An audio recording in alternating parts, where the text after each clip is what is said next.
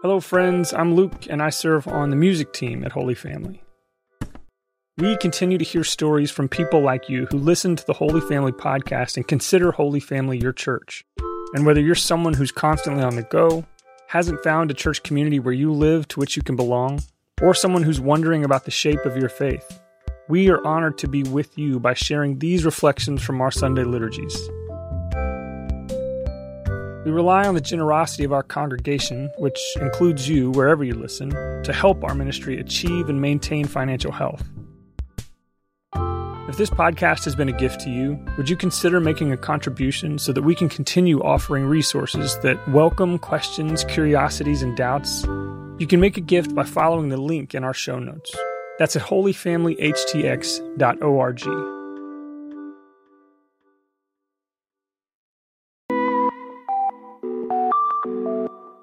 From Holy Family HTX, an Episcopal church for people without a church, this is the Holy Family Podcast, a collection of ideas about leading a Jesus-centered life. We clearly explore the church's understandings while bringing our own questions, curiosities, and doubts, and we never demand fake agreement. Theological exploration is just better that way.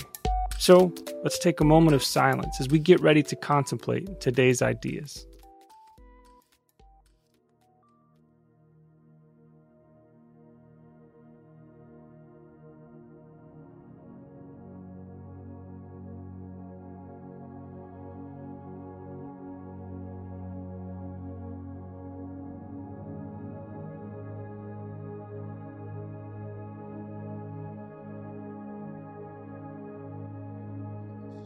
I wonder if you have ever had what they called in my church growing up a mountaintop experience. Maybe it was at a Bible study or at a worship service. Perhaps it was at a bedside of someone who is gravely ill. Maybe it was in a church like this, or at a time of prayer, or at a conference. Right about now is where I'm actually tempted to keep it safe as a preacher. But I want to be a little more precise. And I have a low risk tolerance, so you don't get too excited. A little risky for me. I don't like surprises, right? There was a long time in my life where I wouldn't watch a movie before I read the Wikipedia article. So let's just set your expectations here about what I count as risky. But I'm not just talking about going to church and having some experience where you get goosebumps and you go, really felt God today. Did you feel God today? Because I sure did. I'm talking about weirder stuff than that, okay? I don't know. I just kind of think, like, if you're going to come down here to a church building on Sunday morning, we might as well just go for it. So have you ever had one of those, like, weird mystical experiences? Okay, cool. Thank you. I'm talking about the kind that confuse you or that have challenged your assumptions about the way the modern world is supposed to work. I'm talking about those kinds of stories that you don't actually tell too many people about because you're afraid that if you do, they would be like, well, that sounds like that was really something for you, buddy. Let's not do this again. I'm talking about the kind of story that you could never prove in the same way that you could prove your maths. But in your heart, you know that it happened because it happened to you, even if you don't have a category for it. I'm talking about those, okay? The kind of story where for a very brief moment, the veil between what is visible and invisible gets pulled back and you get a little glimpse that something more must be going on in this weird world. You ever had at least one of those in your life? I have. And to risk vulnerability without giving you all of the details, I remember being a kid and having we had a babysitter that night, and I had a dream that can't believe I'm telling you this. I had a dream that night that God decided to have an open house for heaven. And I lived in a town of 8,000 people, and we had what's called a town square. And, basically it was just like this roundabout that all the high schoolers would just, on Friday night, just do circles in. And if you've ever been in a small town in the Midwest, that's about all you have available to you to do that is reputable. So I had a dream that God sent a golden escalator down into our town square and did an open house for heaven. And now in my dream world and in my real life, my grandma had cancer at the time and she was super into church. So in my dream, I say to my mom, hey, we should go, take Grandma Melba. This is her bag, right? She would love this. And my mom says to me in my dream, well, Grandma's actually having chemo today. She can't go. Why don't you go and come back and tell us what you saw? There's a vocation story there. So I ride up the golden escalator, and when I get up to the pearly gates, my grandma's actually standing there at the pearly gates. And I try to get her attention, and she doesn't turn around. And the pearly gates open, a couple angels come out, pick her up, take her in, gates close. And I wake up, and my mom says, hey, Jacob, I'm telling you before I tell your brother and sister, we're all going to need to come downstairs. Grandma died last night. Now, this is way outside of how I normally preach. I don't ever tell stories, but I'm so messed up by the Transfiguration story this week that I thought I would risk vulnerability and just tell you about this weird story that I have that doesn't make sense. And if I try to, it doesn't even take a lot of effort. I can retrofit a modern understanding into why that makes sense. And I probably heard some conversation with my mom in the day about whatever. But I'm going to just try to risk vulnerability and just flag that and tag it as sometimes the world is weirder than we have categories for. You with me? Okay. Well, today's gospel tells one of those weird stories that happens to Peter, James, and John. All of their categories for how life was supposed to work got flipped for a moment. In the past few Sundays, the epiphany that has come to us has come from Jesus' sermons on a mountain. But today is the final Sunday in the season Epiphany. And our final Epiphany also comes to us from a mountain. And in some ways, this story, they call it the story of transfiguration. This story of transfiguration is exactly what Peter, James, John, and frankly, you and I want encounters with Jesus to be like. The heavens rip open. Jesus is transfigured or transformed, elevated in a way. His face shines like the sun.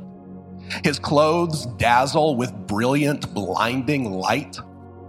Moses is there. Elijah is there. It's like the law, and these are two of the most elite of elite prophets. I don't know how they knew that it was Moses and Elijah, but it's very clear that they were them.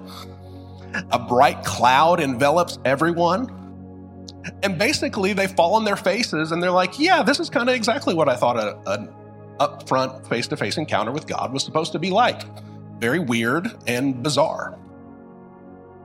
But this weird story is not a long one. It's a brief epiphany. It is a temporary unveiling. It is a moment that invites wonder from people like us who want explanations and tidy bows on everything. Especially when it comes to God, because that's serious now. And I've got questions and I frankly need answers. Stories like this really push back on our desire to be in control. Today, the season after the Epiphany comes to an end, and the major lesson of Epiphany is that God is the one who tells us who God is. A revelation is revealed. A revelation is unveiled. A revelation is disclosed. We didn't find God. God is finding us. That's the Epiphany. We don't make up the faith. The faith is making us. That's the Epiphany. We didn't figure out all the questions. God is the one coming and asking questions of us. That's the Epiphany. The Epiphany is all about God showing us who God actually is. Now, if I were telling the story of the gospel, if I made the story up, it would probably end on the Mountain of Transfiguration. But I'm not, and it doesn't. Jesus does not stay on the Mountain of Transfiguration. The Transfiguration mountain actually foreshadows another mountain. The mountain called the Skull, Golgotha. The mountain on which Jesus would be put to death by the state. I wonder if you can hold both of these mountains in front of you simultaneously. James Cone calls this the practice of bifocality. Holding both of these mountains in your mind and letting them mutually inform your understanding of the other. So on one mountain, you have Moses and Elijah on either side of Jesus. On another mountain, Jesus is flanked by violent insurrectionists. On one mountain, a bright cloud envelops everybody. And on another mountain, darkness covers the sky. On one mountain, a voice from the cloud says, "This is my son." And on another mountain, the Roman centurion looks at Jesus crucified from a distance and says, quote, "Surely this one is the Son." On one mountain, Jesus' clothes shine brilliantly. And on another mountain, Jesus is stripped naked while they gamble over his cloak. A mountain of glory and a mountain of shame. Or a mountain of glory, a mountain of shame. Do you see the Epiphany as you behold both of these mountains? In them, God shows us who God actually is. Not our best guess come true. Not the labor of our hard work of figuring out all the little clues about the divine that God has sprinkled around the world. No, God telling us who God actually is. And this is the challenge of Epiphany. Are we really willing to let God be who God is? Are we really willing to be with a God that we don't get a chance to define for ourselves? Are we really willing to be with a God that we have no control over?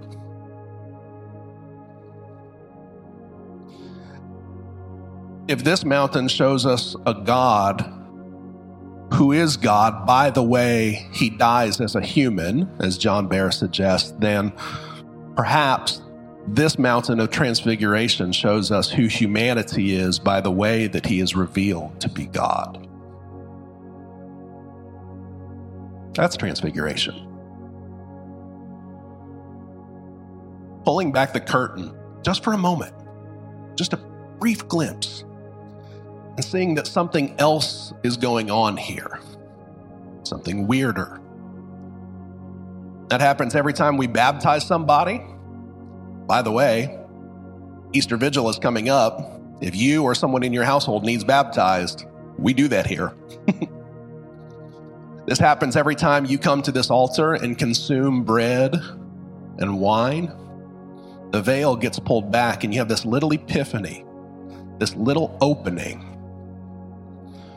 And the point of the opening is not so that we can look in and get a glimpse. The point is that that little opening is God's way of coming through to get us.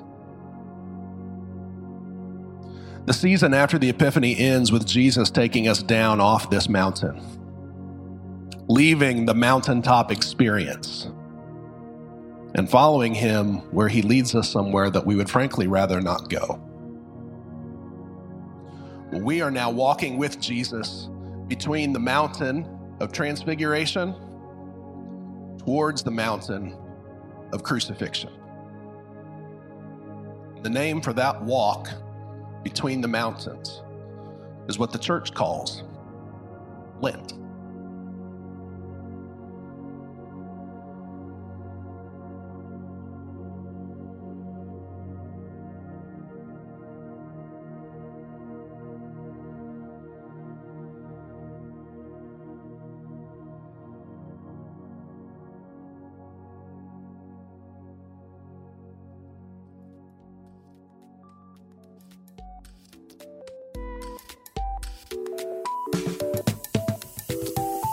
You can find more resources to help you lead a Jesus-centered life at holyfamilyhtx.org. Again, it's holyfamilyhtx.org.